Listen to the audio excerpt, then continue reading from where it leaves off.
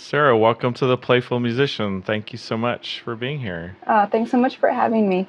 It's really awesome to have you're the first violinist, so this is really exciting for me. Yay! You're in Brooklyn, is that right? I am, yeah. Yeah. I've been living here in Brooklyn for about, almost 3 years now. I was on the Upper West Side for the first, about 13, 14 years I was in the city. It's hard to believe I've actually been here that long. In some ways, I feel like I moved here yesterday. But yeah, no, I moved down here in June of 2018, and it's been great. And my boyfriend and I live here. Awesome. He's a drummer. You can't really see it here, but he's got his drum kit over here. He's been his whole rig set up during COVID. Oh, that's cool. How are things in Brooklyn these days? Much better than they were a year ago. Right? Yeah, a year ago was pretty frightening. Yeah. New York was hit hard with that first wave of COVID. And everyone's uncertainty about how to exist in that sort of in this bubble. It was pretty frightening. But yeah, it's been such a relief. I got my vaccination at the end of March. Mm-hmm. Yeah, and that second shot, there was just this immediate, alleviation of weight. Just all the stress that we've been under, like wearing masks and social distancing and all that, and suddenly just knowing I had that extra layer of protection, and that other people around me were doing the same. It was the first sort of feeling of positivity and hope that we've had in a while. So. Yeah, it's nice to see people out and about and being able to gather with friends again safely. I actually just made, my boyfriend and I made the road trip to Indiana 2 weeks ago to visit my family for the first time in, I guess it was 16 months. Wow. Yeah, it was a big old sob fest in the driveway. I bet. Because we're typically used to seeing each other, every 6 months or so. I mean, we're a pretty tight family, and and just we definitely wanted to play it safe during the pandemic. And as much as we wanted to get on a plane or to get in the car and visit each other during the last year, we knew it wasn't safe. And we didn't want to put each other's health at risk and anyone else who was around us. So we just said, look, let's just, we'll use Zoom, we'll use phone calls, texting, we'll get through this. But then, as soon as we get our vaccinations, let's get in the car and go. And we did, as soon as my sister's vaccinated, she was the last to get the vaccination. She got hers in mid-April, was her 2 week, once she had the second vaccination, 2 weeks after. And Michael and I got in our car and did the road trip, and oh my God, it felt so good to see them again and to hug them again. And I said, we were just person, crying in the hall in the driveway, and just long hugs and a lot of joy. So your mom and your dad and your sister. Yeah, my dad actually passed away about 12 years ago. Oh okay. No, it's okay. It's all right. Yeah, so my dad passed away about 10, 12 years ago. My sister and my mom, yeah. So it was them that we were reunited with. So, and my sister's dog. Did you guys make any music while you were there, or just a little bit? I mean, it was a really short trip. Because Michael and I had to come back for teaching and some rehearsals and things. So it was a short but sweet trip. So there wasn't a whole lot of music making happening. It was just really, family time. Yeah. And just enjoying each other's company, eating meals. We went to a minor league baseball game. Just things that we don't typically do. And sort of enjoying that time outside. I think that was a big thing, was just being able to enjoy the open air and just doing things together. So yeah, that must have felt amazing. It did, yeah. Yeah. You mentioned teaching. Are you? So you were teaching at Manhattan School of Music? Yeah, I have affiliations with a few schools. Most of my teaching is actually up at Berklee the Berklee College of Music up in Boston. So I commute there. Well, during normal times, I commute up there 1 day a week. So I typically go up early Monday morning, teach for about 5 hours or so, and then I come back Monday night. My schedule is actually adjusting a little bit for this fall, since there's a higher number of students who are coming in this fall, obviously because of school, on-campus schooling resuming. So I'll be teaching a day and a half up there this year. But I also have affiliations with Manhattan School of Music. So I have a student in the pre-college program there right now. And I also have an affiliation with the New School. So I was teaching a student there this year as well. So and then I have a private studio that I maintain. So it's I love performing, I love recording, and I also love teaching. And I think having multiple hats that I'm able to wear is something that I really enjoy and I'm grateful to do. Yeah. I'm curious, what in your private studio, like what age range do you generally teach? They're mostly high school, like upper level high school and college, and then I have adults, who are in their 50s, 60s, who are, just wanting to either get into jazz for the first time or just, learning about the instrument in general. It's a really kind of a mixed bag, but mostly the students are coming to me with a curiosity about improvisation, or just, either they're beginners or they've played some and they're wanting to improve their skill level. But most of my students, I would say, the youngest I have right now in my private studio is 19. I think my oldest is in his 70s. Oh, fun. Yes, the adult students are fantastic. They have no filter. So they're just like, I know nothing. I don't, just give me whatever information you can. It's really fun. My youngest student at the pre-college, I think he is 13. Okay. So wow. It's fun. It's a real joy.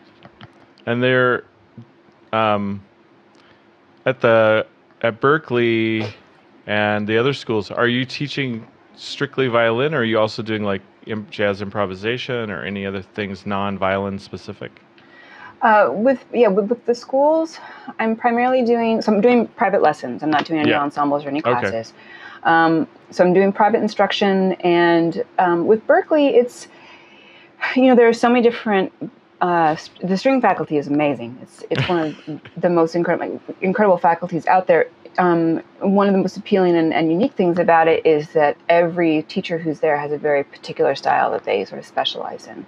So I am sort of a specialist in jazz, sort of bebop material, but I also do some basic technical instruction. I did my undergraduate degrees. I actually did 2 of them.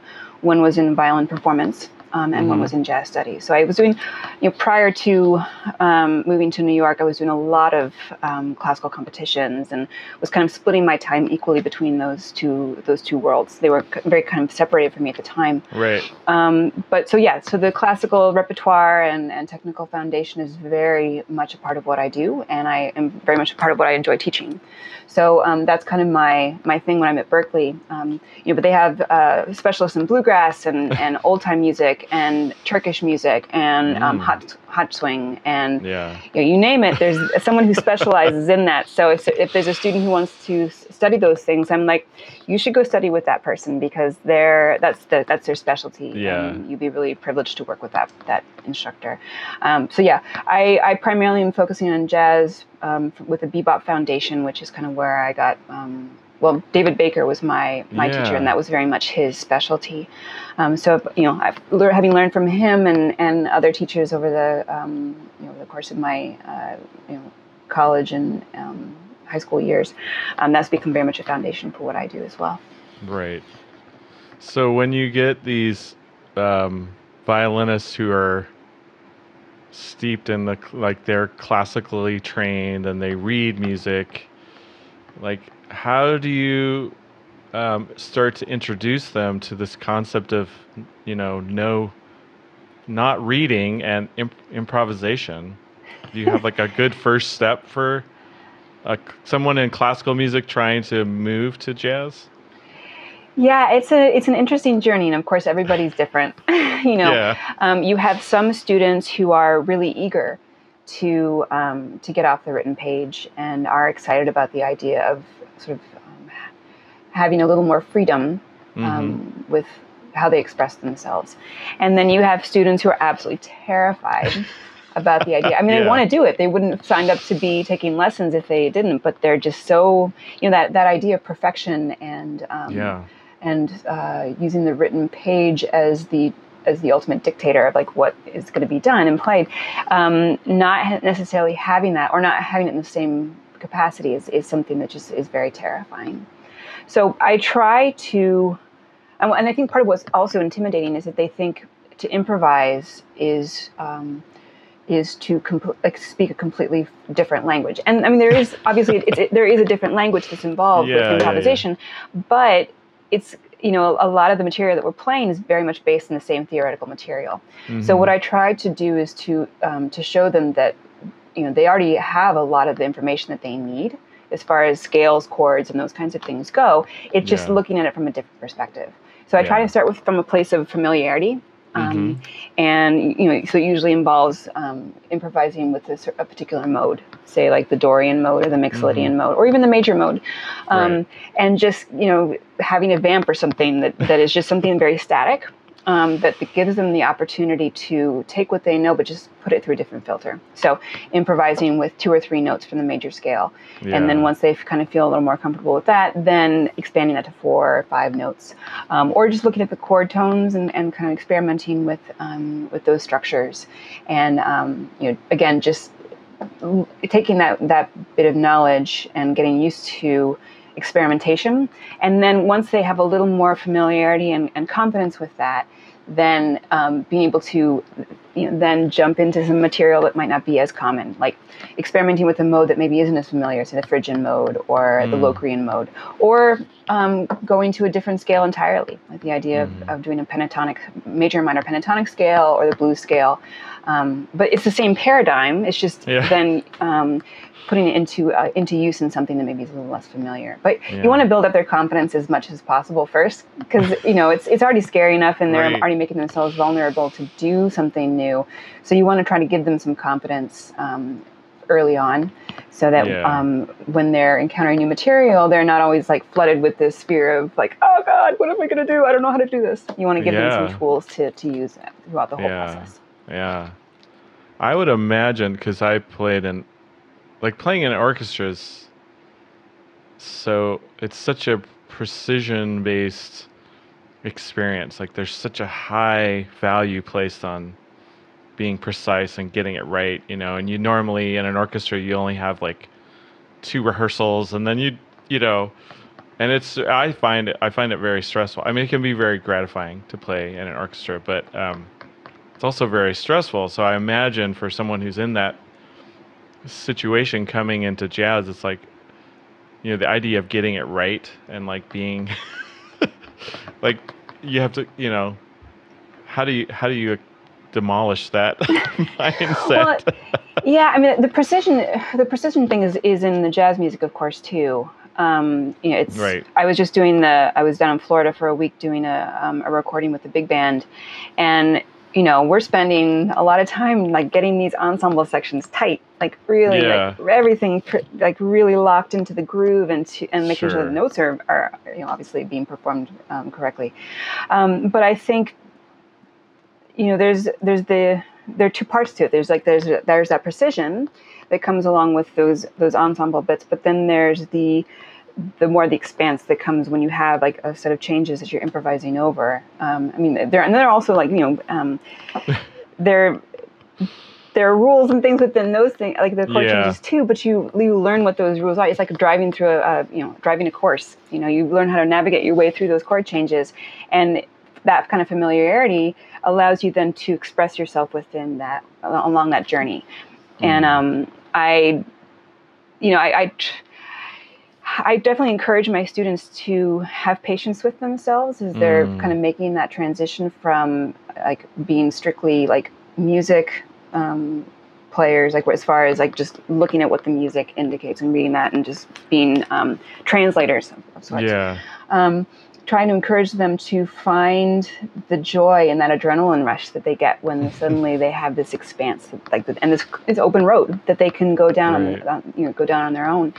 And there's some fear about it, but man, oh man, when you've got that open road and it's all yours, it's your journey to have. It's an exciting one. So it's just showing them the joy and the exhilaration that can come from that experience, and not necessarily having them get fearful about, what they're about to embark on. Right. So early on, so you were studying with David Baker when you were quite little, right? Mm-hmm. Like, how old? Like 6, 7? Oh, no.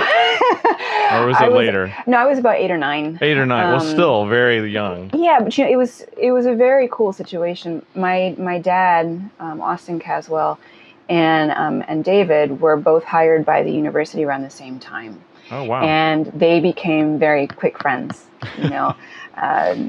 They just their personalities really gelled, and they actually ended up teaching a few courses together. So my dad was a musicologist, and David obviously was in charge of the jazz department. And so they taught a jazz history course together, I think, for a little bit, and they did some research projects together. And so he was very much a family friend. Like it wasn't David, David Baker, professor, right. And this jazz pedagogy icon, and he was just David. David and Leda. It was a very cool thing. He's just family friends. So so having lessons or taking lessons from him, just taking lessons and hanging out with a friend, and it wasn't this intimidating situation at all. So both my sister and I started taking lessons with him around the same time. So I was around 8 or 9, and my sister was a little older. And it was awesome. We would go over to his house, and he had this great studio in their basement. And my mom always went to all of my lessons, which was both classical, jazz, everything. It was amazing having her there because she was learning about it as well. And that she did that so that she was able to help us practice at home. Because when you're a kid, it's it's in a way kind of fun and games, and it goes in one ear and out the other. Yeah. So she was kind of there to sort of be that assistant, and I loved having her practice with me. It was really awesome. A lot of our lessons involved call and response, and him just playing a lick to me, and me playing it back, trading fours. Maybe there would be a new scale learned. Maybe there would be a little bit of theory. He didn't do a lot of theory with me because I was very much an ear player, and cool. I had perfect pitch, and the actual theoretical description of stuff was something that I didn't really necessarily gel with. I was very much an ear-driven player, so he recognized that right away and really sort of tried to worked with that as a way of introducing me to the language. It was later on that I was I had some of those theoretical gaps filled in, as far as actually being able to say, okay, this is the chord that I'm improvising over, this is the chord structure, where I really had a sense of being able to explain what it was that I was doing. But he did a lot of transcription work with me as well. He would assign me 2 or 3 solos at a time, and would give them to me to work on for a month or so. And I love the transcription process. I mean, I still do, and I'll do that till the day I die. It's just such an amazing experience of being able to really get into the heads of the players who you're emulating. And for me personally, as a violin player, David actually had he was very adamant about this. The first 4 or 5 years that I studied with him, he didn't want me to transcribe any jazz violinists, and it wasn't because of the fact that he didn't, it wasn't that he didn't love jazz violin. I think he was very much wanting me to learn the language, no matter what source it was coming from, no matter what artist. And I think his worry was that if I only transcribed jazz violinists, then I might be latching on more to some of the idiomaticisms of those artists rather than focusing on the language itself. So by transcribing Dizzy and Charlie Parker and Miles, I was learning the different ways that they expressed themselves through that language, and I was learning about how to make my instrument sound like a horn. I was learning about how to navigate that language, and some of the language is not easy to translate to a violin. I can it's only imagine. God, like how this is so easy for them. Why can't I? Why can't it be the same thing for the violin? Right. But that's you learn your instrument because of that experience, and you learn how to communicate with other players, and if you're speaking the same language that they've all learned as well, then it just makes the conversation that much more fluid. And I'm really grateful to David for having sort of put that paradigm in place, because it's when I go to play with horns, I've transcribed so many horn players. Like I think about this band experience I had last week. I have absolutely love playing with a big band, and it's it gives me that chance to become a trumpet player for a moment if I'm doubling their line, or play a sax solo, and basically be the third alto of sorts, and I love that. There's so many instruments that you wouldn't necessarily think would blend well together, but they do, like violin and flugelhorn. Good Lord, that's such a beautiful sound. I love it. And violin and tenor, like they just really, there's such a beautiful, beautiful blending that can happen. And that's, I feel like my ability to do that is thanks to David for having encouraged me to transcribe horn players for the first 4 or 5 years that I was studying. Do you remember the first transcription you did? Oh, I think or one of the first. Yeah, no, this is when my foggy memories starts to kick in. I think it was Miles' solo on So What. It was a nice kind of entry-level one. I mean, that's certainly one of the first ones I usually have my students transcribe. Right. Because if they've never transcribed that experience, I can't just say, hey, here's a Charlie Parker solo, have fun. Right, here's Coco, oh my God, go for it. Deer in headlights moment. No, I definitely, I think it was a Miles solo first, but David obviously saw how much I was enjoying transcribing, and so he, I feel like I got into Dizzy and Bird pretty quickly thereafter. And again, it wasn't, he didn't necessarily transcribe or assign a transcription to me based on the tunes we were working on. He was just basically, all right, here's another solo to transcribe. All right, here's another one. It was very much just, here's everything and have fun. And I love that. And I do it a little differently. It's not that it's any better. I think it's just a different approach. But I tend to assign transcriptions to my students now based on the tunes that they're working on. So say if I've got a student working on You Stepped Out of a Dream, then I will assign them Dexter Gordon's version of that. And then maybe for some a different twist on the same chord progression but a slightly different tune would be like Blue Mitchell's solo on Chick's Tune, which is based on the changes for You Stepped Out of a Dream. So at least I can hear the contextualization of what those players are doing. And then if there's certain material that either of those players play that the student really resonates with, then they can lift that material and really practice it, analyze it, and do all that. And then hopefully apply some of that learned or that gained knowledge into what they do with their soloing. Yeah. Do you yourself write out the solos and or do you have your students physically write them out? Yeah, it depends. There are of course multiple ways to do the transcription process. I think when I was younger, and I was being assigned transcriptions, I basically only played them. And again, I think that was in part because David saw that the theoretical stuff for me was not necessarily a forte. That he just wanted me to get the language in my fingers and let just soak in into my brain, and the theory would come later. With my own students now, I maybe initially just to get going with the transcription, the art of transcription, I just have them do the playing, and I don't necessarily have them write it out. Once they get more comfortable with the process, and once they get more, they gain a better understanding of some of the theoretical material they're doing, then I have them write it out, because I want them to get in there, and I want them to understand what it is exactly that the artists are doing, so that it's not just a physical exercise, it's actually a comprehensive, a very conscious understanding of what those players are doing, so that it's easier then to apply some of that knowledge into their own soloing. Right. And for your students, do you have them... I'm sorry, I'm going to dive a little deeper into that. It's okay. Do you have them when you want them to write it out, do you have them write it out, like transcribe it first, write it out first, and then perform it, or vice versa? I prefer to have, because of the fact that a lot of those, like my students, are coming from more of a classical tradition. I don't want them to be learning the solo from what they actually wrote out. Okay. I want them to learn the solo first on their instrument using their ears.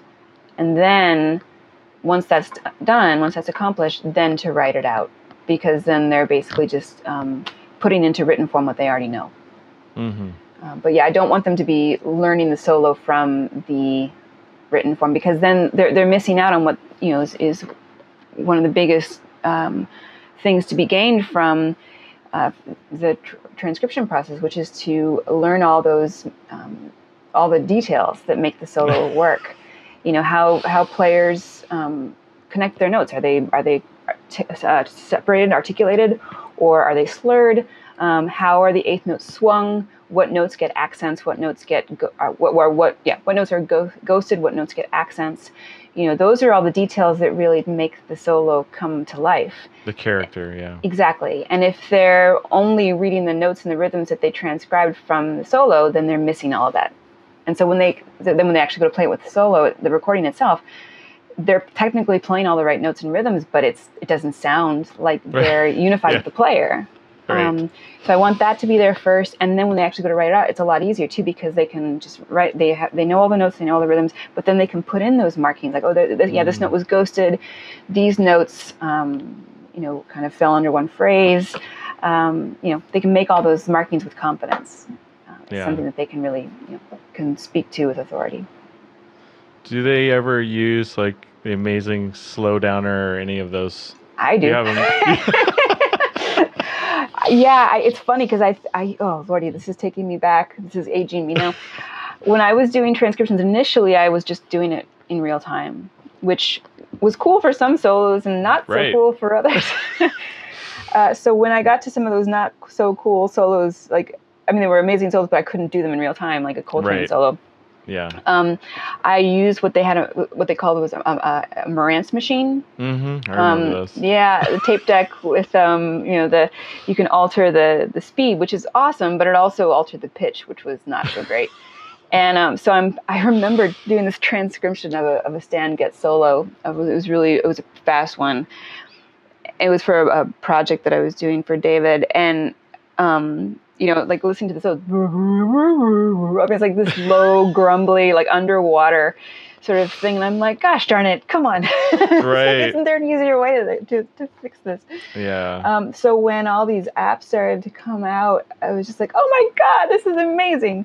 So yeah, I've been using Amazing Slowdowner because the pitch isn't altered. I can really any gradation, I can do 50%, 75. I mean, it's just awesome what you can do, and the pitch stays constant, and it's. But I laugh at myself now because I'm telling my students. I mean, I sound like an old lady. I'm just like, back in the day when I was transcribing, these technology these days. But it's really awesome. And some of my students just are very basic with the tools that they use. They just use YouTube and they have that automatic adjustments you can make, like 50 25, 50, and 70 or whatever. But I think the more they get into transcribing, the more that they see the value of having the Amazing Slowdowner or Transcribe Plus, like any of those tools that enable them to really kind of work up their technical precision and speed. So and they'll start with 50%, and then they'll nudge it up to 65 and then 75, and it gives them that way of marking their progress and tracking their progress. Yeah, I love Transcribe because you can really set the beats and the measures and all that. That's super cool.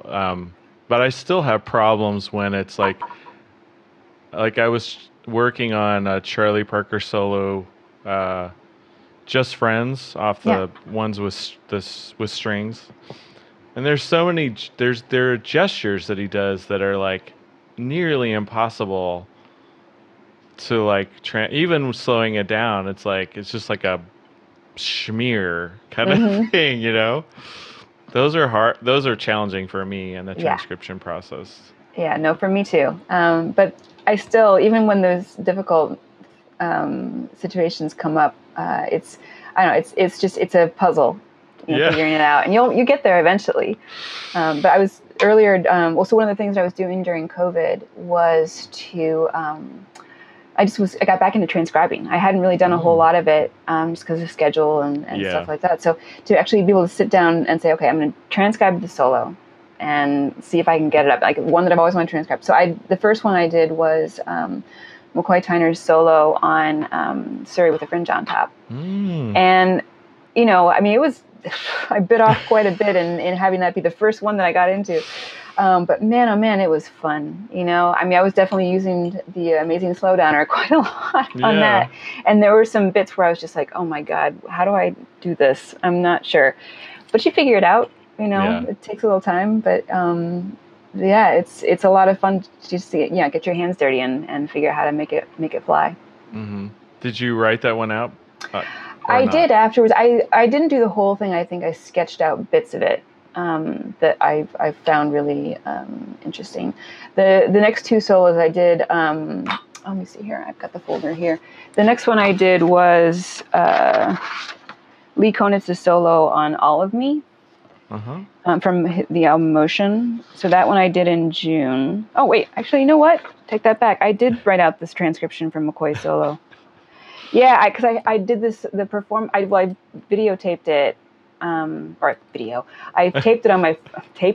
I recorded it. Right. There we go. All this different terminology. Yes. I recorded it on my phone and put it on social media. And one of my friends reached out to me and said, "Hey, did you write out that transcription? If you did, I would love to see it." And I said I didn't, but I should. So it's here. Oh, nice. And then I did Lee Konitz's solo on All of Me, which is here. I do everything by hand because I don't know how to use Finale. I'm old-fashioned. So my penmanship is awesome. I bet. And then the last one I did was Coltrane's solo on Blues to You. So that's here. Fun. And there are a lot of notes. There are a lot of notes.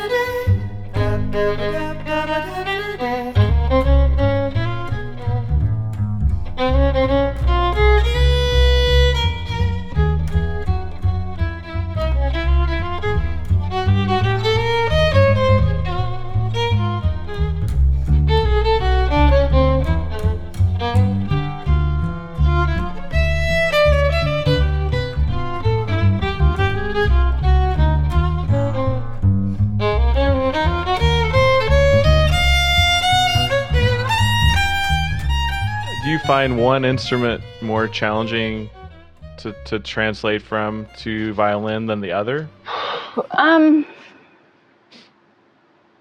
Like trumpet per se, or trumpet? No, trumpet is actually that trumpet isn't so bad. I think it actually is tenor and alto too. Because they cram so many notes in there, and the same thing could be said about piano too. Because the dexterity is just it's so fluid with those master players. And I think some of the there's some definitely some Coltrane solos and Chris Potter solos that are just oh boy. No kidding. But that's part of the challenge that I like to take on. Yeah. And there's so much, infinite amounts of material to learn from those solos. And it's also a technical challenge too, of course, to be able to execute those lines as fluidly and as easily as they do. They make it effortless. They make it look effortless. Right. And it's part of the. I think about that too with think about composers like Mozart and violin soloists who are able to make Mozart sound so easy. Mm-hmm. They make it look just as though effortless. Yeah, it's just an effortless task. But then when you actually go to learn those Mozart concertos, you're just like, oh my God, this is really a lot more difficult than I thought. So that's the art with any player, whether it be Mozart, Prokofiev, Sibelius, Miles, Coltrane. I mean, they make it look easy, and that's part of what we love, is just seeing that virtuosity and on display, and so much heart being woven into that as well. Yeah. So it's the whole package. And then, is that the end of the story? So you write it out and then it goes on the bookshelf, or is it like now this becomes like food for your practice? Oh yeah. Well, once you learn a solo, you can't unlearn it. It's always a part of you. I mean, it's funny. True. I go back and play through some of the old solos that I learned under David's instruction, and they're still there. They're a little rusty, but they're still there. And yeah, those solos are going to be a part of who I am for the rest of my life. So, and that's again why I definitely encourage my students to learn things by ear. I think you retain that information much more deeply when you do it by ear than if you do it by rote. So if you learn by ear, it's yours forever. And and there's when you have that sort of personal connection with something, it's going to find its way into your music making no matter what, whether you're conscious of it or not. Yeah, very cool, very cool. So you started really young on violin. Did your mother pick violin for you, or she was like, choose a string instrument? I think I remember a story about you going to the music store and you got the violin. Or was she guiding you towards that? No, actually, it was kind of funny how the whole thing came about. She had, so she was teaching, she's a teaching assistant for the theory department and at IU. Mm-hmm. And one of her students was a violinist, and this particular student was assisting in the in IU's pre-college violin program. And so the student, her name is Rebecca. She approached my mom. She knew I was, kind of the age when a lot of string players, people might start playing violin. I was about 5 years old, and my mom was definitely interested in introducing me to an instrument. But she wasn't quite sure what instrument. I mean, my mom was an organist and a pianist, so that was an easy potential choice. Sure. But the student Rebecca Henry, she said, "Oh no, she has to give her to me." Essentially, she said, "We have an amazing pre-college string program here, and it's I think it would be really an amazing opportunity for her to just try out something." New, something different. And my mom was a little hesitant about it because I think she told me that she, at least with beginning violinists, she thought of the beginner violinists as playing squawk boxes, just like these really squeaky, scratchy. Exactly. Yeah, just not something you want to be listening to. It's like more like nails on a chalkboard. But Rebecca was very convincing, and my mom signed on. She's like, "All right, we'll give it a shot." And so that was where that story you said you'd heard came into play. Just my memory of driving to the Ola Dahl's violin shop, and picking up the rental, like the little teeny fiddle, and bringing it home and taking it out of the case and kind of imitating some of the photos I'd seen of players with the instrument in their hand.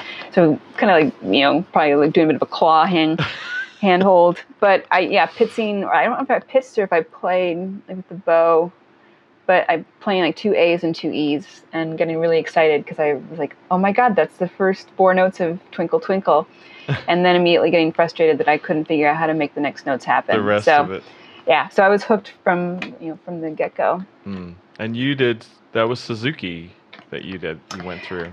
Right. So the program was, I'm pretty sure it was started by, like the program at IU was started by Mimi Zweig, and she is still the director of that pre-college program. She's an incredible teacher.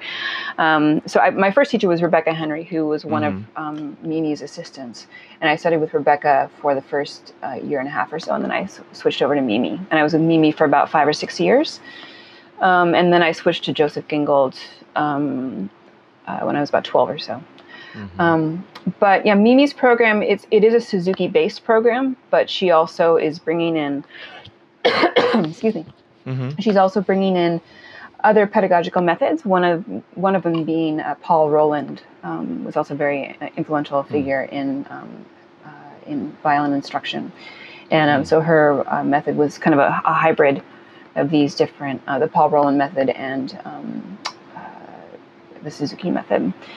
So it was really a fantastic program, and then also because of the fact that my mom was a music historian and was an amazing pianist and was very curious about a lot of different music and ways in which things that my sister and I could be exposed to, she would supplement what Mimi was teaching us. So she would find these really cool little Baroque pieces.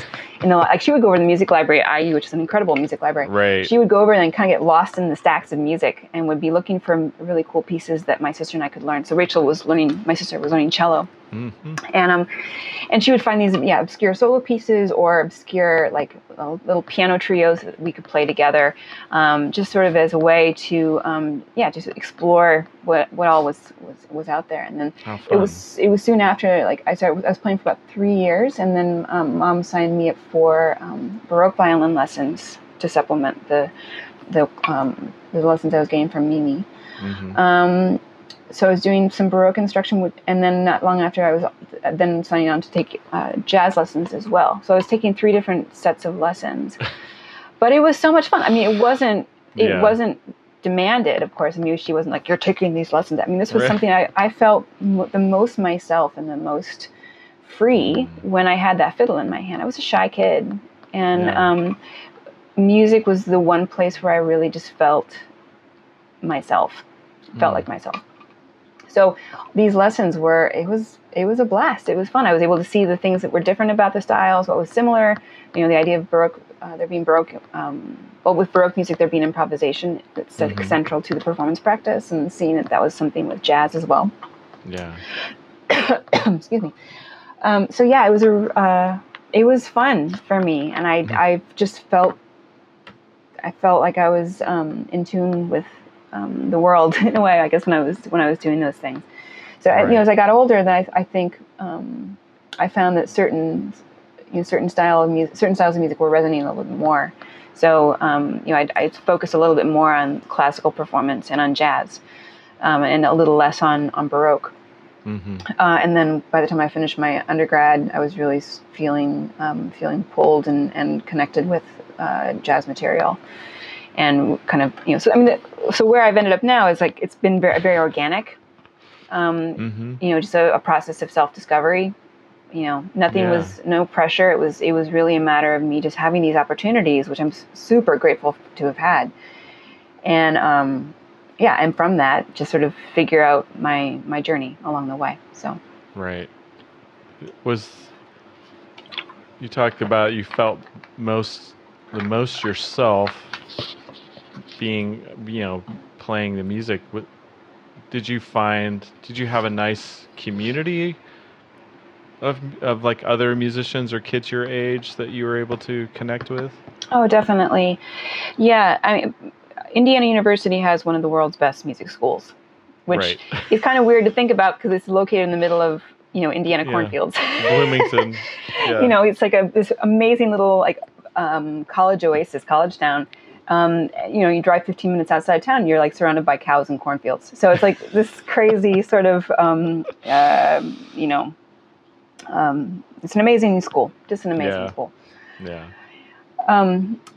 So yeah, the faculty, the arts in Bloomington is really, it's like a mini New York in a way, because of the quality of faculty members and the students that those teachers attract. So it's a phenomenal art scene there. So yeah, there were other students who are taking, there was a pre-college piano academy. There was a pre-college recorder academy.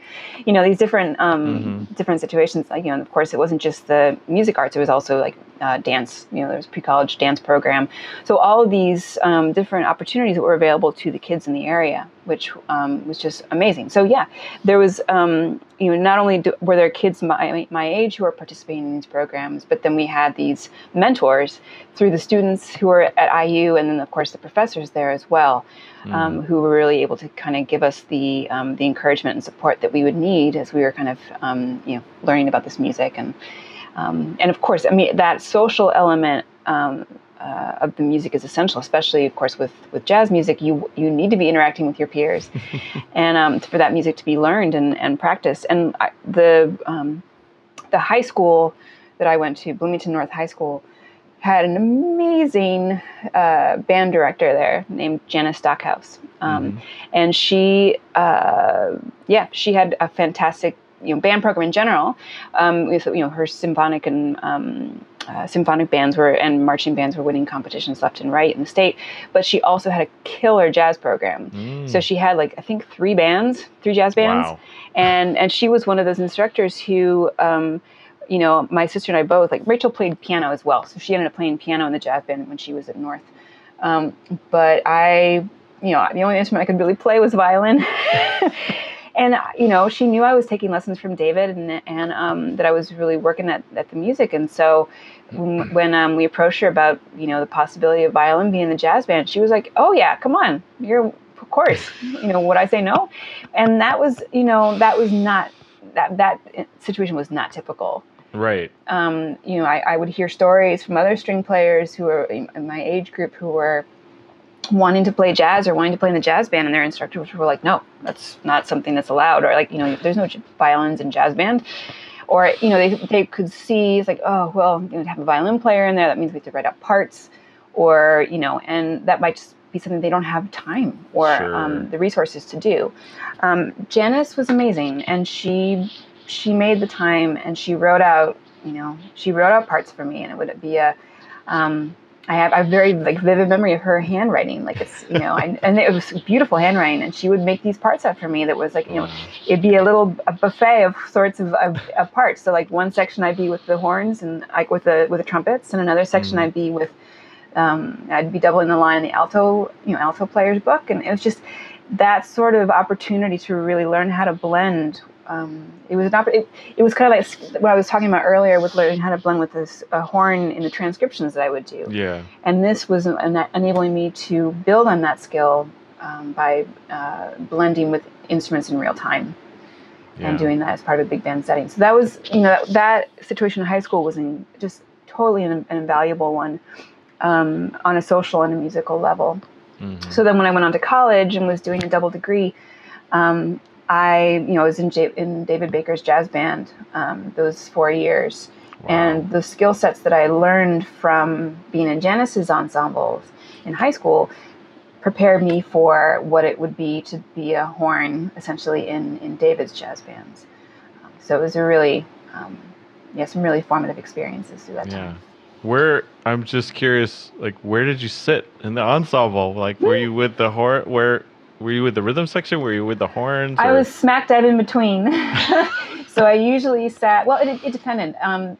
There were a couple of years in David's band, I think the first couple of years, where I sat on, if you're looking at the jazz band head on, the rhythm section would be, got a frog in my throat. The rhythm section would be on the left. Mm-hmm. And I don't know if it's going to look the same on your camera here, but the rhythm section would be on the left and the band would be on the right. So I would be in the far right. Yeah. But then I think the last 3 years I was in the band, I was actually next to the guitar. So I was in between the horns and the rhythm section, which I loved because I was right in the middle of it all and could really sort of better hear the instruments that I was blending with, because it wasn't always just the horns I was playing with. I would be sometimes doubling a guitar line or a piano line. Sure. Yeah. So that put me in a better physical position to be able to do what I needed to do as a band member. Right. Wow. That must have been amazing to play in those big bands. It was fun. Yeah, it was a blast. So who were your like, who were your violin role models or heroes when you were growing up? I mean, I imagine like Stefan Grappelli or Django, like, Stefan on Django, or like maybe Jean-Luc Ponty. Jean-Luc Ponty, yeah, yes. Yeah. Sorry, I should know that because I just interviewed Steve Smith and oh, nice. he toured with Jean-Luc Ponty. But yeah. were they role models for you or influences for you? They were. Maybe not as much for as they may have been for other violin players. I mean, because again, going back to what David had sort of like the path that David had set as far as like who I would transcribe first. So and oftentimes those players who you're introduced to are the ones that are like have the most lasting impact. So for me, those horn players I was initially introduced to from the bebop era were sort of like the big inspirations for me. But of course, I mean, like hearing the music of Stefan Grappelli and Jean-Luc Ponty, and especially I think Jean-Luc especially resonated with me because of the way that he approached his instrument. Like, of course, he had the conservatory training that he received, but then he also had done a lot of the same sort of horn transcribing that I was really into. So you could hear a lot of that horn influence in his playing. But I think the violinists who actually had more impact on me were the ones who I got to know personally. So one of my big mentors was John Blake Jr. Okay. Where did I first meet him? I think I met him at the Jazz in July workshop in, I think that year it was held in Amherst, Massachusetts. It was a 2-week workshop, jazz workshop, and he was one of the faculty members there. So it was held at UMass. He was teaching there, and I went to that camp with the idea of like meeting this guy and having a chance to study with him, and he really ended up becoming like a second father to me. Wow. I got to know him over the course of the years, and he was just such a caring guy, and just so supportive, and just a mentor. And so I ended up teaching them with him at different workshops, over the course of the years. We taught at Mark O'Connor's camps together, we did a few performances like at Gen, actually at that time it was called the IAJE, International Association for Jazz Education. We did a performance together. He became a dear friend, and like I said, another father, a second father to me. And he was especially important to me. I came to Manhattan School to do my master's degree in 2004, and he was teaching at MSM. So this was a chance for me to really, like, not just a 2-week workshop, but to actually like really study with John for a couple of years, which was just an incredible opportunity. And on a personal note, it was. I don't think I could have chosen a better teacher to work with, because at that time too, my father was really sick with cancer, and I was able to, he knew that, and he understood that has, there's a lot of stuff happening during that time, and there are going to be weeks when I'm able to be really efficient with my practicing, and there are going to be weeks where I just couldn't, because there were stresses at home that I was dealing with. So knowing that he was there to support me through that. That period in my life was really important. He passed away. Oh God, it must be close to 10 years now. But he is sorely missed. He was his son Jonathan Blake, just fantastic drummer. Is a good friend. I've known Jonathan since we were in high school, and to see his success and see how he's just found his voice and his path has been really, really amazing. But I see a lot of John in Jonathan, and it's a really beautiful thing to see.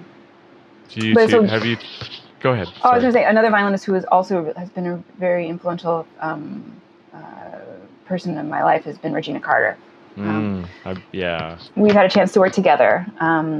We did a show. She had a guest artist series. Like, she was like, they gave her a residency at SF Jazz, and so one of the concerts that she opted to do was a violin summit with me and Jenny Scheinman. and then there was another kind of violin summit that we did that John Clayton put together with me and Regina and Aaron Weinstein.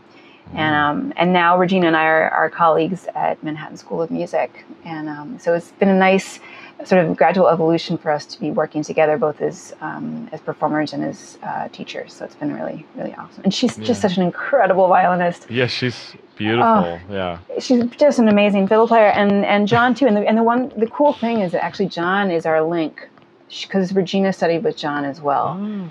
And so we both share that love and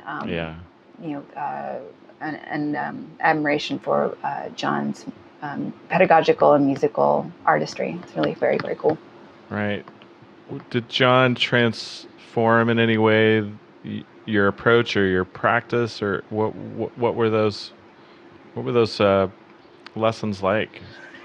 They were very cool. He too was very heavily influenced by horn players. And I think at the time I was very much focused on, I think it was like some of the classical holdover. I think in a way I was very concerned with perfection and just cleanliness. It's like far as I don't know. But he was encouraging me to like lean in a little more and get a little bit more of that aggression and the grit and owning it.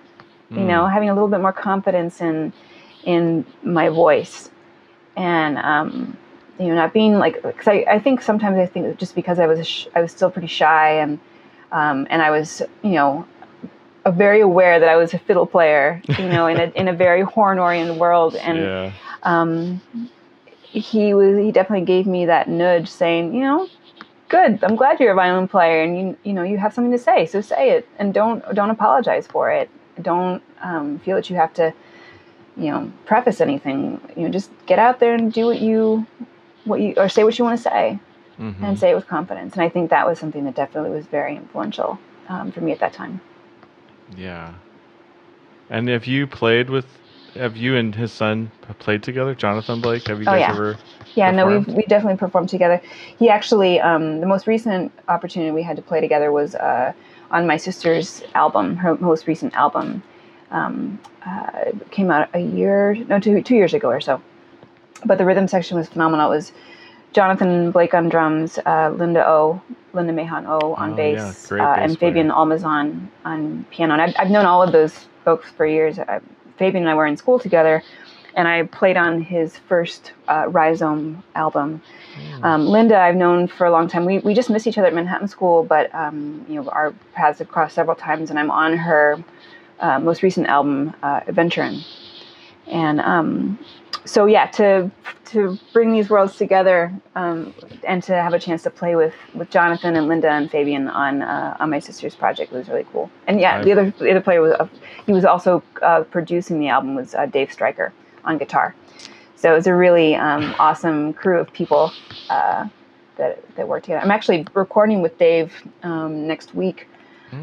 He's got a new album he's putting together. It's double quartet. So it's John Patitucci on bass, Julian Shore, who on piano. He's also doing all the arrangements, and then Brian Blade on drums, and then it's going to be with string quartet. So it'll be me and Monica Davis on violin, Benny Von Goodsite on viola. He's a member of the Turtle Island String Quartet. And Marika Hughes on cello. Yeah. So the string quartet will record the week after the rhythm section, but I'm actually going to be playing a couple solos on the album, so I'll be recording with the rhythm section next week. So I'm excited about that. That's exciting. John Patitucci is going to be here in Ashland, of all places. Oh, fantastic! There's a string quartet. I can't remember the name now. Yeah. There's a string quartet coming through, and he's going to be playing with them at a winery. Great. At a winery here. They're trying to reinvent the chamber music series here, having everything outside awesome. Right now. But I wanted to ask about, because I'm a sax player and I saw that you studied with Dick Oates. I'm curious what that experience was like. That was really amazing too. I mean, I've been really lucky with the teachers I've had over the years. I think I just worked with Dick Oates for a semester. Okay. Because one of the things at Manhattan School, as a master's student, they give you the option to split your lessons among different faculty members. So I opted to do that each semester. So I think the first semester I split my lessons between John Blake and Sylvia Rosenberg, who's a classical violin player. Mm-hmm. Next semester, I think it was between John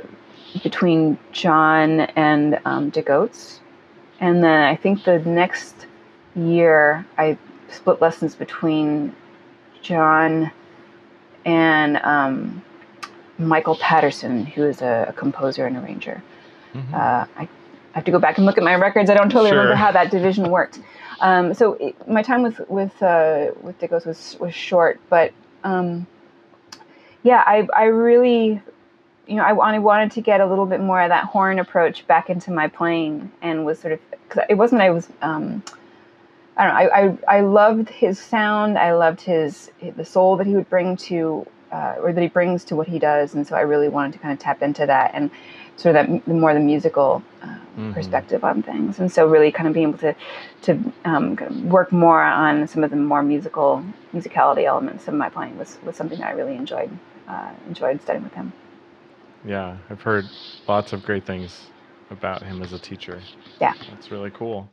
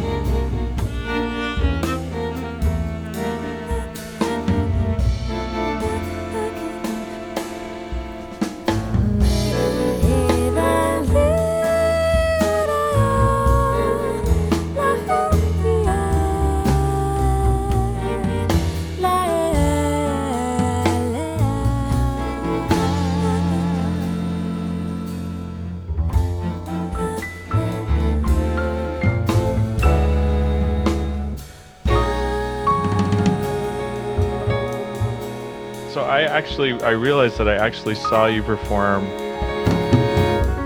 2010, 2011 in Minneapolis with Esperanza Spalding. Yeah. And I mean, that concert was amazing. The Chamber Music Society blew me away. How did that opportunity come your way to play with her? Oh, and that's, talk about time flying by. That was 10 years ago. So I was touring with her for about 2 years on that project. So I received an email from Jeff Levinson, and I'd gotten to know Jeff through Rosanna Vitro, a great jazz singer that I have been working with on and off for the last 12 years or so. And so Jeff was a good friend of Rosanna's, and so Jeff reached out to me and he said, "Hey, there's a very cool opportunity that I think you should seriously consider if you're interested." And I was like, "Okay, sure, what?" So Esperanza had already recorded the album, and they were getting ready for the release and the touring.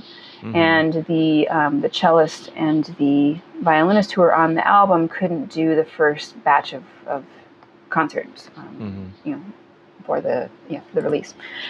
And so the gentleman who did the arrangements on the album in conjunction with Esperanza was Gil Goldstein. Mm-hmm. And Gil is good friends with Jeff, and so Gil said, "Hey, we need a violin player who can do these charts. There's not improvising necessarily, but it would be really great if they're sort of like sensitive to it, and these can have an understanding of the language." And Jeff was like, "I think I might have someone in mind for you." And so Jeff reached out to me and he said, "Hey, I think you should do this. If you can make yours," and this was a month before the concerts began. Oh, wow. So he's like, "If you can make this work," he said, "I don't think you'll regret it." I was like, okay.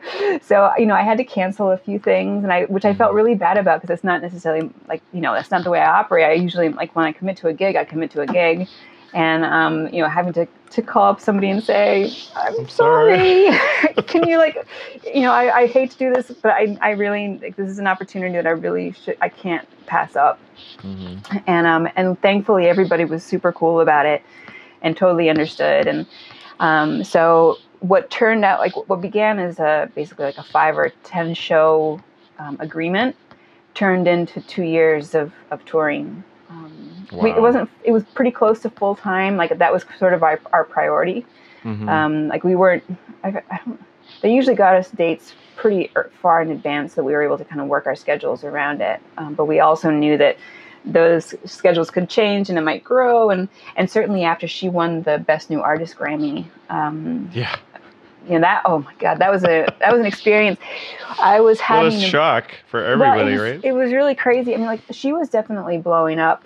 The albums that she released prior to this one were definitely putting her on the map, like someone to watch.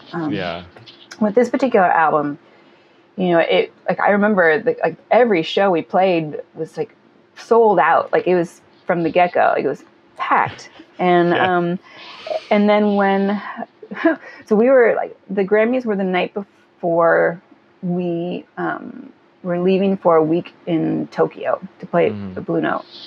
And I was having a burger and fries with a friend of mine in Brooklyn. He was actually he became the tour drummer. Our initial tour drummer was Terry Lynn Carrington.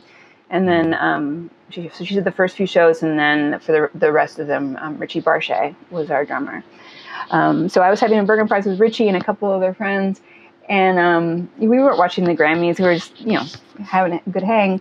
Right, and all of a sudden, Richie and my phone, our phones just started buzzing like crazy, just rattling off the table. And we're like, what the? And we pick it up, and it says, she won. And we're like, oh! Had won Best New Artist Grammy against Justin Bieber. Right. So everybody was just flipping out, and it was just like, oh my God, this is so exciting. And then the next day we left for Japan, and after that was sort of the first instance where we really got to see what happens when you get a little more famous. Sure. And it was never anything too crazy. With a couple of the shows that we did in, the late night shows, we did Jimmy Kimmel and we did Leno and Letterman. There were some paparazzi people who would come, when we were leaving, they'd be snapping photos, but it was never anything too crazy. But for a jazz musician to have that happen, it was just like, whoa, But it was really quite something to see how that sudden launch post Grammy can affect things. For her, she was rock solid, but you could see how suddenly there was much more being asked of her. The demands went up. Yeah, but she handled it with so much grace. And the thing about Esperanza, she knows who she is, and she knows what she is able to give, and when she needs to step back. And she handled all of that so beautifully. And she's always rock solid. She's an amazing soul. And I have so much admiration for who she is as a person, as an artist, as a citizen, as a person really very consciously engaged in everything she does. And she doesn't do it if she doesn't believe in it, or doesn't feel that there's a purpose in her being there to do it. And whether it's on stage or whether it's with some sort of political activism or whatever, she knows who she is and what she wants to say. And she handled, like I said, all of it, because she had Bieber fans who were getting just nasty. And, what you'd expect. was something like that. Come on, people. But things all settled down. It was fine. But it was. I think she just. She's always handled that so well. So. But that whole group became such a family. Oh. From all those experiences. We still get together regularly for meals and holidays and everything. I mean, the people in my band, in that band, are my musical family, and I love them to bits. So. Well, that's awesome! What a great experience and bonding. Yeah, how cool! What were rehearsals like with her? Long, but so it wasn't. They weren't long as far as like. When is this rehearsal going to be over? Right. Yeah.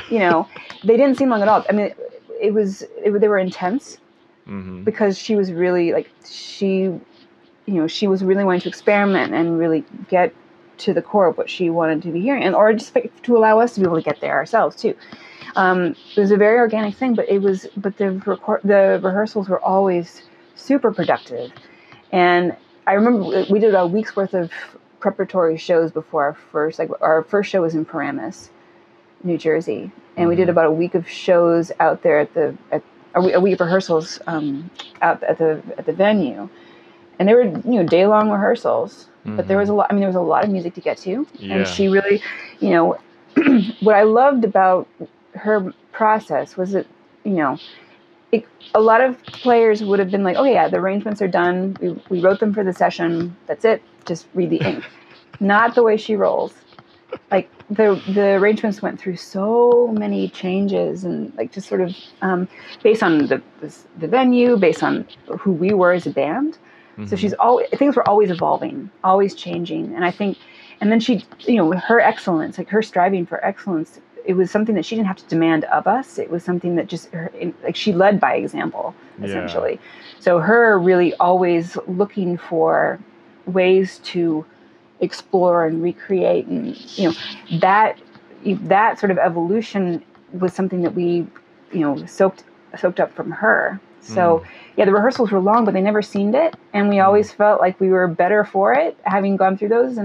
And every show we did, from the first in Paramus to the last, I think we did in Jersey, where it starts and ends in Jersey. But our last show we did it was kind of its own show or series of shows. We played the Village Vanguard for about a week. But that was kind of separate from the 2 years of touring that we had done. Right. But every show was its own thing. Like, it never felt monotonous. It never felt like we were playing the same show. Every show was different, and every show we felt like we were always reaching for something more than we had the show before. And I think that's in a way why we became such a tight group, because we really we noticed the uniqueness of the situation, and were just harnessing it and cherishing it as much as we possibly could during that time. Right. Did the set was it the same set every night, or did she change the programming? There were a few changes here. I mean, depending on whether the venue wanted us to do one long show or two sets. And with some places we did, there were actually two 60 to 70 minute sets versus two 40, 45 minute sets. So it depended on what the vendors or what the venues wanted. But sometimes she would experiment with the sequencing of the repertoire, but not very often. I think we really found that there was a good flow to what we kind of set during the shows in Paramus. A few little changes here and there. A couple of songs that kind of got taken out. But really, it was kind of like the actual programmatic structure stayed pretty much the same. We added a couple pieces we might play as a encore, but no, the basic structure stayed the same. It was just the ways in which we played it, things that we liked, things that we didn't like, or that she liked and didn't like, and it just kind of. Yeah, there were always, as I said, things were kind of always evolving, which I just loved with that. That's really cool. Really cool. Bruce Springsteen. So tell me about that. Like when was that? 2016. Okay. And how did you get that gig? Oh, Lordy. Well, I was on my way to San Francisco to play at SF Jazz with David Krakauer. And I was part of his band, The Big Picture. And we were in the airport. It's funny how I have a terrible memory, but there are certain things that I remember really vividly, and this was another one of them.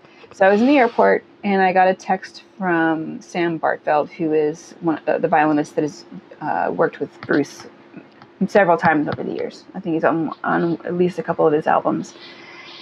And Sam reached out to me, and he said, "Hey, are you available on such and such dates?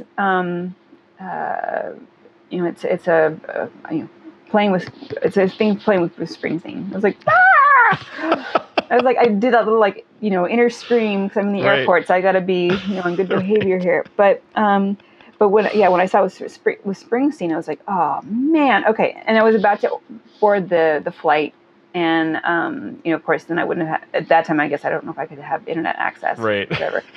So I'm just freaking. I'm like, oh man, and the gig was actually coming up in 3 days. It was a really quick, because I think it was a last minute decision on Bruce's part to bring the strings on board, kind of as a surprise gift to his fans. It was a string octet. So, and I was actually scheduled to be flying back to New York on the day that I would need to be available for rehearsals in the show. So I talked with Krakauer, and I was like, all right, there's a really amazing opportunity that I've got here. I was like, there's an overnight, a red-eye flight after our show at SF Jazz. Is it okay if I take that flight? And I, make the change. I'll pay for the difference in, obviously in getting here. But are you cool with me, as soon as our concert is over with SF Jazz, that I head to the airport and head back to New York for this concert? Because I said, it's with the boss. And he was like, oh yeah, no, go, do it. You gotta do it, which was awesome. And I was really very grateful because Krakauer's, that tour was an amazing one too. And I of course I was not going to jump ship on Krakauer's show, but I wanted to, if I could do the Bruce thing, if there was a possibility to do it, then try to make that happen. And David was wonderfully flexible about it, and it was awesome. So I did David's show. It was super fun.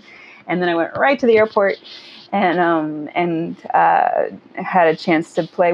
I think we ended up doing 8 or 9 dates with Bruce and the band. They were all on the East Coast. It was Jersey, and I think we had a couple in DC and a couple in Philly and New York. It was, it's the boss. It was awesome. It was, we played a couple pieces with him, and to feel that we played the opening number on that tour. So to be so we come up on stage, and you have this sold out stadium of people. They start screaming because they realize the show's about to start. So it's just this deafening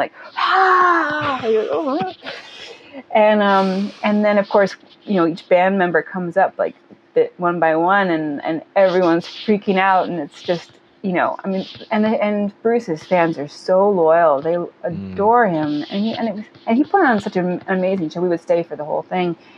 These shows were epically long. They were 3 or 4 hours long. Wow. He never took a break. He just kept going, and he got more amped up with each passing hour.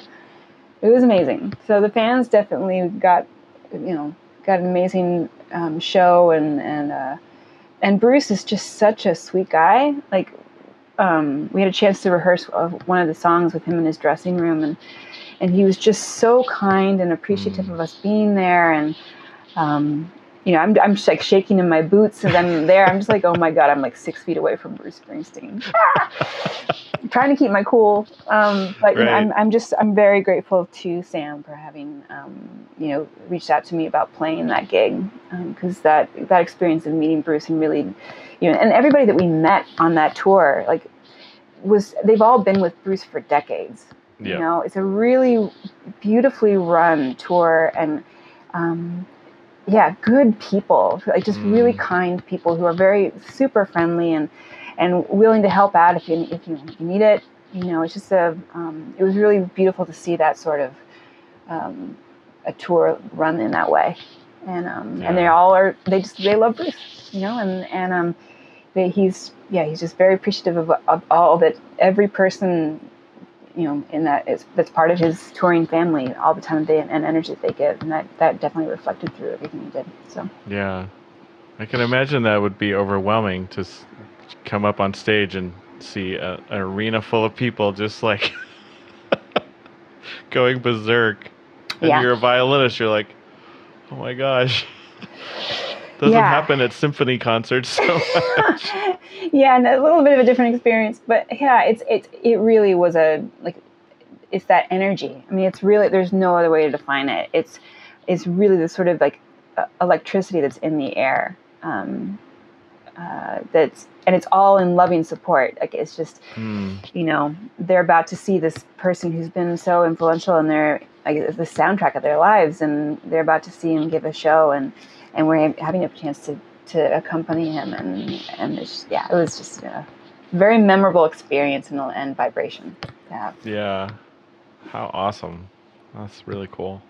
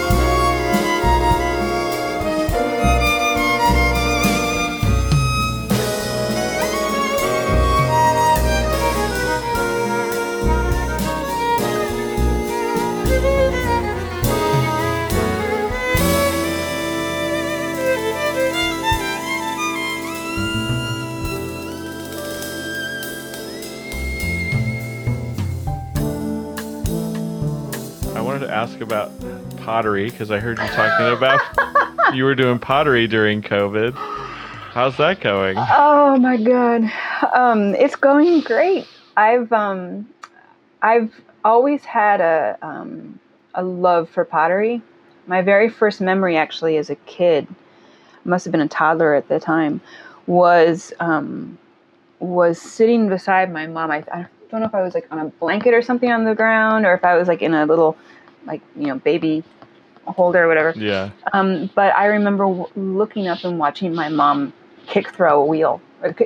She was using a wheel that had a kick thrower part component. It wasn't electric. She was throwing a pot, and it was my very first memory as a kid. And you know, my mom did a lot of it when I was really young. She doesn't do it anymore, and she just did it as a hobby. And you know, so as growing up, I always had a real love for handmade things, and specifically, you know, bowls and cups and that sort of thing. And it's always been on my bucket list of things to learn, but I could never actually take a class because, you know, it involves you being tour, consistently available, like for 6 Wednesdays in a row. And, you know, musicians, you know, touring and whatnot, you can't necessarily agree on, you can't make something like that. But then the pandemic happened, and suddenly, like, I'm not going anywhere. And, you know, I I was certainly practicing a lot during the time, doing transcriptions and things, but there's some restlessness that comes along with being cooped up, especially if you're used to traveling. And I've also felt a need to have some other like sort of positive things that were happening in my life, just because of the trauma of what the pandemic was. And my boyfriend Michael and I were taking a walk through one of the neighborhoods nearby, and we passed by this pottery shop. I was like, oh, wait a minute. Like, there are people in there. They're doing things. So I checked out, I looked at various pottery shops, studios in Brooklyn to see who was open and who was actually doing any kind of socially distanced classes. This was in like October, November. And there were a few. And I checked out, there was one called Art Shack Brooklyn over in Bed-Stuy. And they had this, I checked it out, they had this really big garage space attached to their studio.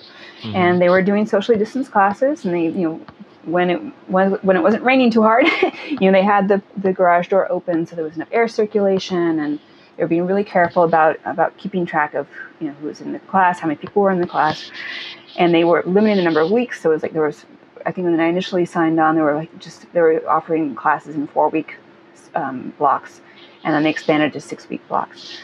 So I've taken now 4 classes through that particular pottery studio, and it's been a really cathartic experience. Just the idea of, it's almost like meditation in a way. You're in the moment, you're focusing on the vessel or the clay that you're working with. And in a very lyrical, musical way, you're just letting the piece, sort of tell you what it wants to be. I wasn't necessarily going in it with like the idea, I'm going to make a cup today, or I'm going to make a bowl. I mean, those moments happen too. But especially when I was initially starting, I was just like, I'm going to throw and just work on these skills, and what comes out, comes out. And so I've got some little vases now. I've got some drinking glasses. I've got some bowls, and it's been a really, really amazing experience to have as another creative outlet. I've always been someone who enjoys doing stuff with my hands. You can probably see it on the camera. I'm always using my hands to animate what I say. But so violin has always been one thing. I also do knitting and cross stitching, and pottery has been another way that I'm using my hands to make something creative. And I have a membership now since concerts and traveling are starting to resume. I couldn't take any of the summer classes that they were offering, so I signed up for a membership to the studio. So I'm just working there on my own to kind of refine the skills that I've learned so far. Nice. And I go in there. It starts in June, so I'll be able to go in there about 10 times a month to just work on my own. And it's going to be fun to actually really kind of work on some of these skills, because you learn a lot over the course of a very short amount of time, and there are definitely some things I need to get better at. So. And baking. You've been baking too. Today's Sunday. So right. I'm What's on the menu 62. for today? All right, let's see here. Yeah, I've been getting all my recipes from So what are you calling this series, or are you calling it Sunday Stress Baking? And which is so funny because it started out back in, let me see here, I've got all my baking goodies. So it started out on March 22nd of 2020. And it was like, when life gives you lemons, you make a lemon bourbon bundt cake. That was where it all started. I don't know if you can see it. Oh, yummy. Yeah. So that's where it started. And then this is where it's gone. Oh my gosh. Sarah, you're making me hungry. So I'm now up to, I haven't missed a Sunday yet. I am up to week, I think 64, 63. Wow. And today I am making, let me see what I found. I am making recently viewed. Where did it go? Well, it's, here it is. Almond cake with cardamom and pistachio. Ooh. So we'll see how that goes. It's delicious. Supposed to look like that when it's finished. We'll see. Okay. But that is the most fun. So last week I was in Florida, in Orlando, recording with Chuck Owen. Chuck Owen, and the right. Jazz Surge. And I flew down there on Saturday to stay with one of the tenor players in the band and his wife, who are dear friends of mine. And I stayed with them on Saturday, and I was like, all right, I'm rehearsing all day with the band on Sunday, but it's Sunday stress baking day. But a lot of the people who've been following my feed are in the band, and I was like, So last Sunday morning before we left for Orlando, I baked up 3 batches of one of my favorite cookies from the stress baking. It's a salted chocolate chip shortbread cookie, and brought them over to the band to have during rehearsal, and I quickly became everybody's favorite baker. I bet. So any wrong notes I played didn't matter because I brought them cookies. But this was the funniest part of it was in the end. Let's see if I can find it here. I took a before and after photo. So this was the before in the bin, and that's the after. Just a few crumbs, if anything. But it was fun. It was fun to actually share that with everybody who, they've been like, oh, you actually made something for us. Yeah. So it was awesome. Do you know Clarence Penn? We've worked together a couple times. I played on Christian Sand's album, Be Water. I played on the track Be Water 2. It got a Grammy nomination last cycle. And Clarence is on that track. And we were recording it together, but it was done so quickly that it was basically like hi and bye, and out we went.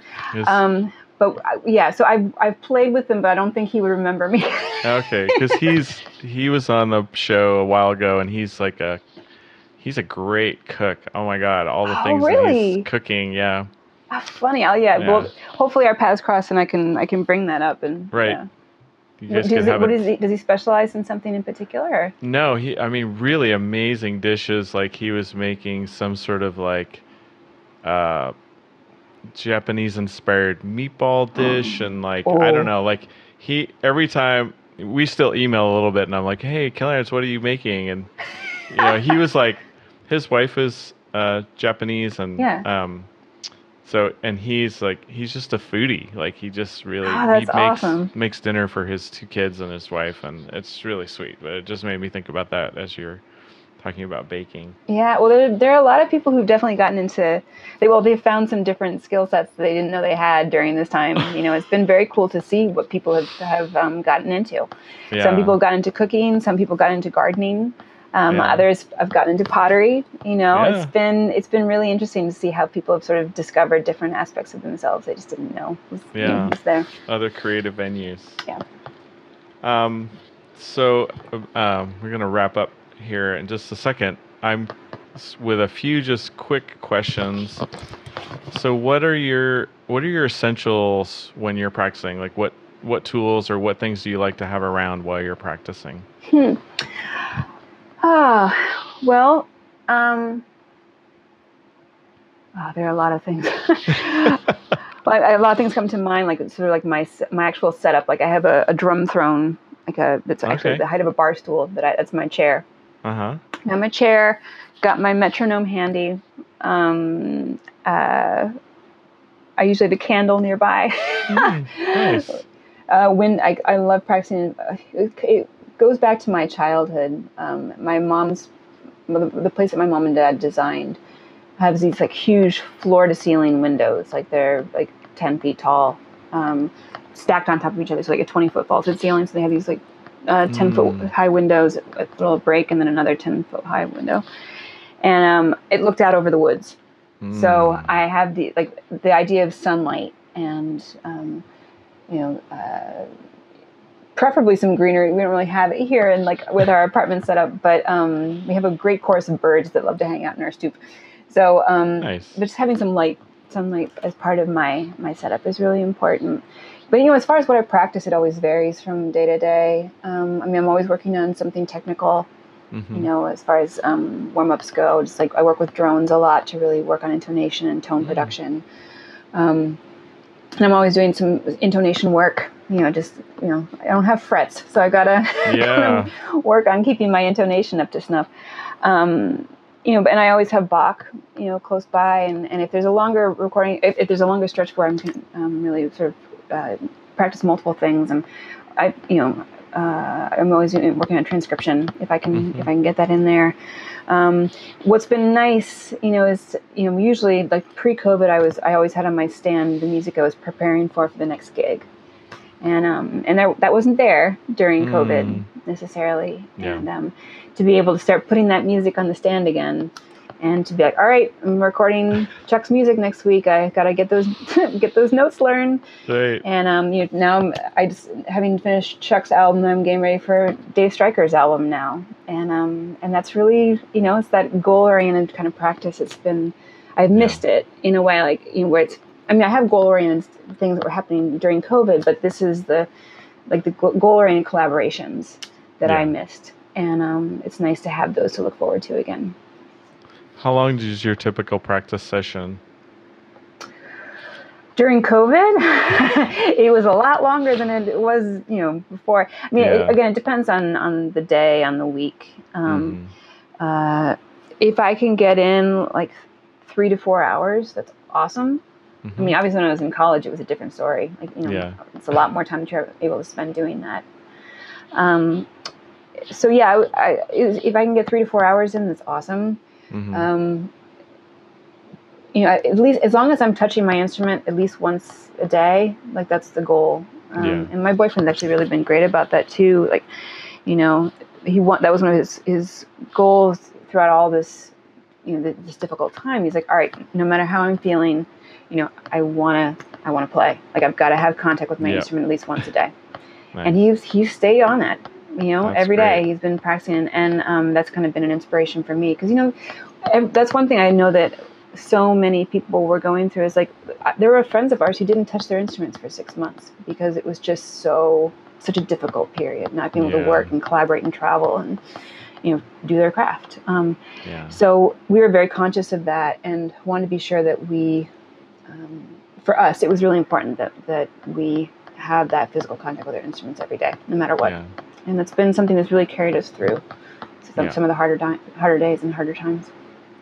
So if you're practicing 3 hours a day, say, is that a continuous block, or do you break it up?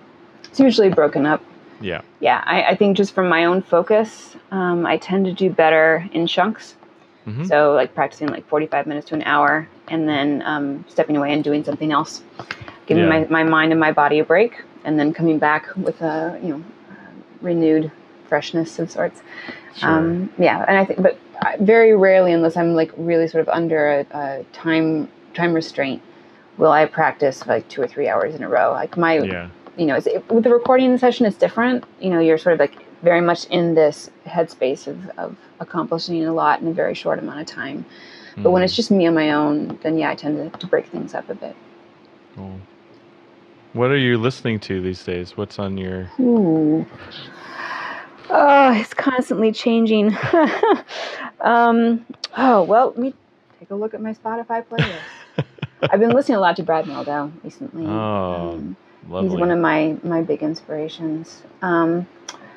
Let's see what else. A lot of Kenny Wheeler as of late. Wolfgang Musterspiel. I can't say his name correctly. I always butcher it, but Wolfgang Musterspiel. I've been listening a lot to Bill Frisell. The Bill, for me, there's a very special connection I have to him, as far as like he and I have never met. I hope I get a chance to meet him someday. But during the I guess it was in June or so of last year, when things were settling down a little bit with COVID. Like the cases weren't spiking as much, and the weather was better. People started to do stoop concerts, and Michael and I got word of a stoop concert that was happening like a 10-minute walk from our apartment, and it was Bill Frisell, Rudy Royston, and I'm spacing on the bass player's name right now. It's the bass player that he always uses. I can't remember. It's like me right now. Thinking of it.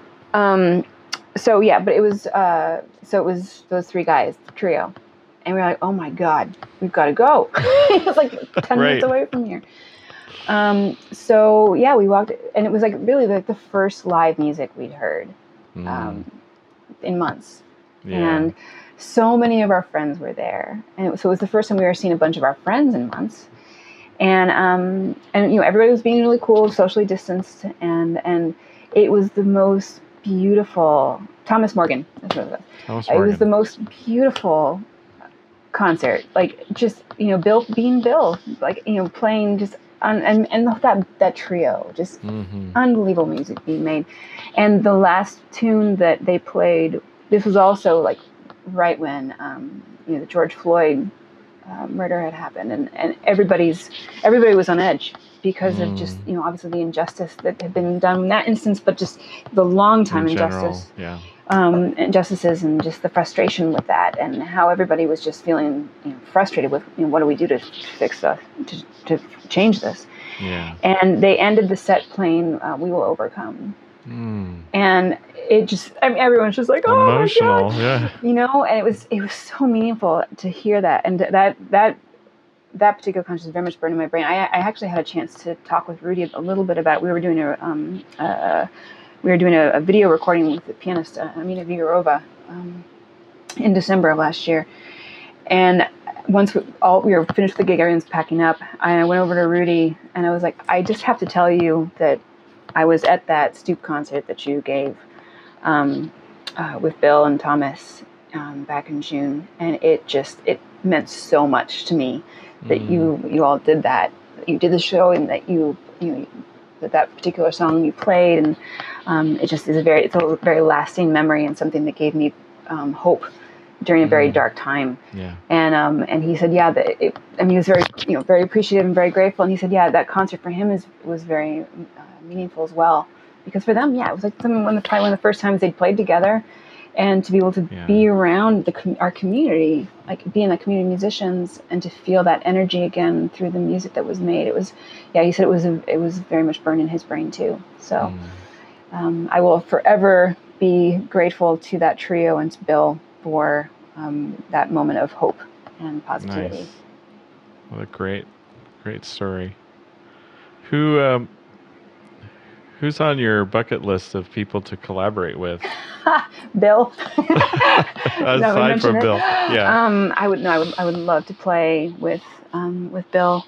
One of the people who's been on my bucket list is Brian Blade, and I'm so excited to be playing with him next week.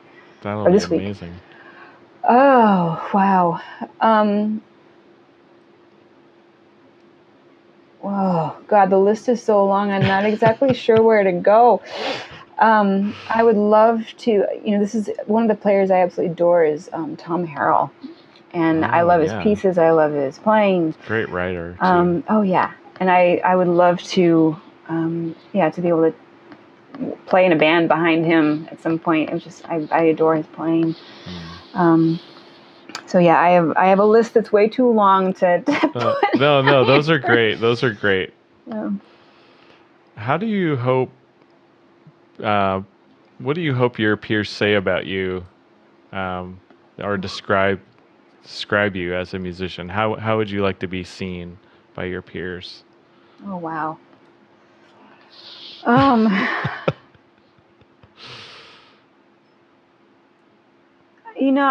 I think when I think about that, like I think about how like the people who are part of my musical family, and it's not just about the person that you are behind the instrument. Like it's like as far as like who you are as a player, but it's also the person you are when you don't have the instrument in your hand. And I hope that the people who I work with think of me as a nice person, and like just somebody who's very much cares for their craft, but also cares about the community that I'm part of too. I love the musicians I play with. I want to, if I'm playing their music, I want to play it the way they want it to be played. I want to bring my best to that. I hope that the musicians I work with know that I'm always giving it my all when I play with them, and that I very much value, especially after this year, I very much value our opportunity to collaborate, and I'm grateful that they're trusting me for that opportunity. So I hope that that comes through in what I do, and I hope that they know I value them too. Like it's really it's a collective experience, and I want that to be felt and known. So awesome. That's Yay. what I got.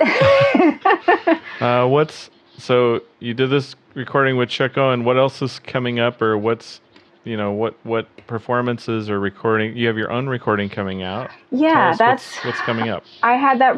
So I actually recorded that in April of 2019, and we finished mixing and mastering it in October. And then the expectation was I was going to release it last year, and then life happened. And so I didn't really feel it was right to release it without being able to really kind of do some shows to promote it and all that. So I put the release of my album on the back burner until just recently. I've started to get that ball rolling again. So I'm super excited about that. That's with the guys I've been playing with for the last 10 years or so. Ike Sturm on bass, Jesse Lewis on guitar, Jared Schoenig on drums.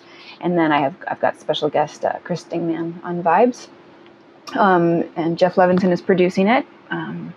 And it was all recorded out at Bunker Studio with my good friend Aaron Navisi, who's in charge of that great studio out there in Brooklyn. So that'll hopefully be out, if not this year, then early next. Other projects, I've got Dave Stryker's new project being recorded here next week, and then I'll be doing some work with Ben Kono here coming up in the fall. Really great saxophone player. We had a project that he got a grant through CMA, Chamber Music America, to do a recording, and we were all ready to do the recording in early 2020, and then of course COVID delayed that, but we're going to get back in the studio to record it in, I think, is it November? It's coming up this fall. And then I'll be doing some performances and some recording with guitarist Oscar Peñas. Maybe they're possibly doing some stuff in Europe this summer. We're kind of waiting to hear what all is going to happen with that. But I will be doing some work with him this summer, and then early next on 22. We'll be doing a tour in the Southwest. So things are starting to roll along, and things are starting to open up again. But it's been a lot of recording, which is awesome. Finally being able to collaborate with people. Another composer, arranger, Christopher Zwar. I'll be doing a song for his album coming up here in August. So it's really awesome to be getting to collaborate with people again, and to record, and when those albums get released, hopefully do some touring again. So I'm excited. I'm just happy to be hanging with all these folks again. Like Chuck Owen's group, like we've got a really special bond. I mean, I'm kind of a newbie to the ensemble. I officially joined the band, I guess, with Chuck's last album, Whispers in the Wind. And that was the album that I got a Grammy nomination for with my solo in 2018. Awesome. But he got 3 other nominations for that album, and that kind of all brought us together in a really awesome way.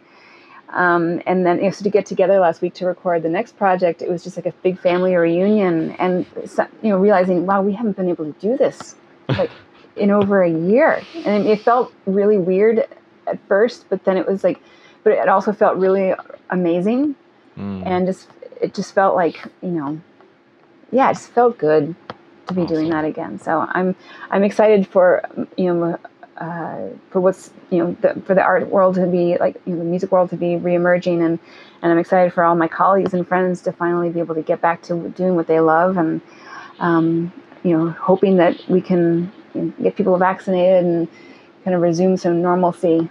Would be really awesome. Yeah, for everyone. Yeah. Awesome.